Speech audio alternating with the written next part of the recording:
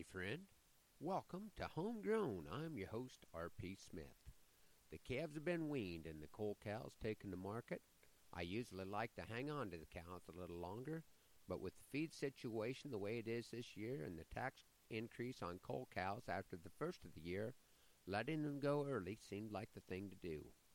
This morning I thought I would revisit a poem about a coal cow that started a new career for me nearly 26 years ago.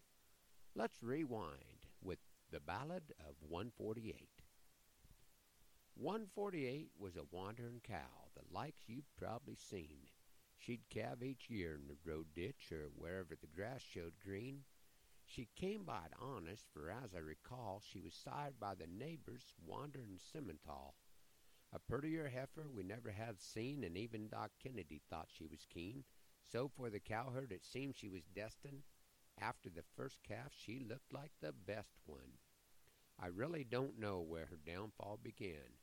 Perhaps a broken top wire or a shorted hot span. Once she was started, her fate seemed to be set. She wasn't where she should be, and on that you could bet. So we kept her home from the river that year. That we never would find her was my greatest fear.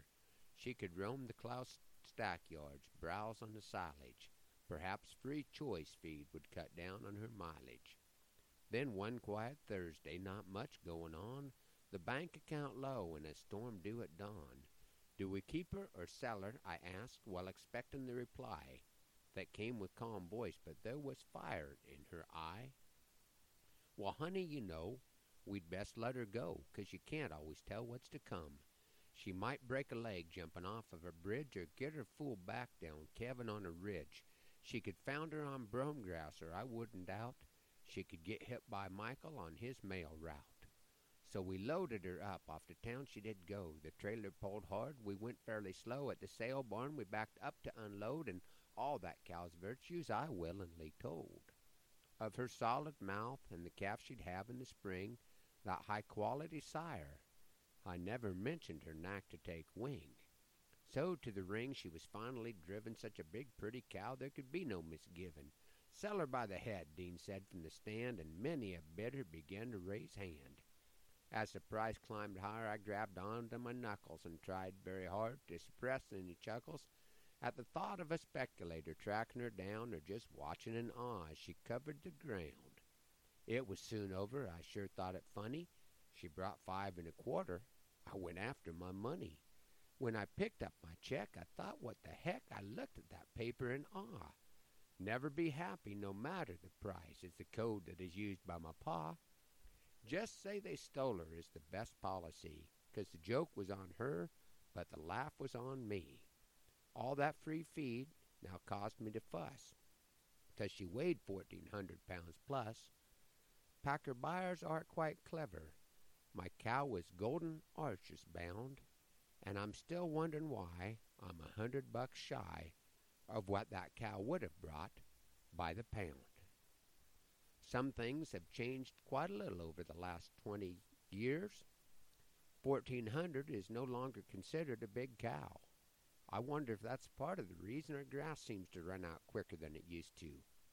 And some things have not changed. The guys that are in the sale barns every day are pretty good at what they do, or they would not be getting paid to do it. One reason I wanted to revisit an early poem this week is because the 7th annual Comstock Cowboy Gathering is coming up on November 3rd at the Westcott Baptist Church in Comstock, Nebraska. And my friend Don Shada has included a greenhorn station, a place for folks that would like to dip their toe in the water of Western performance by sharing a piece of cowboy poetry or song.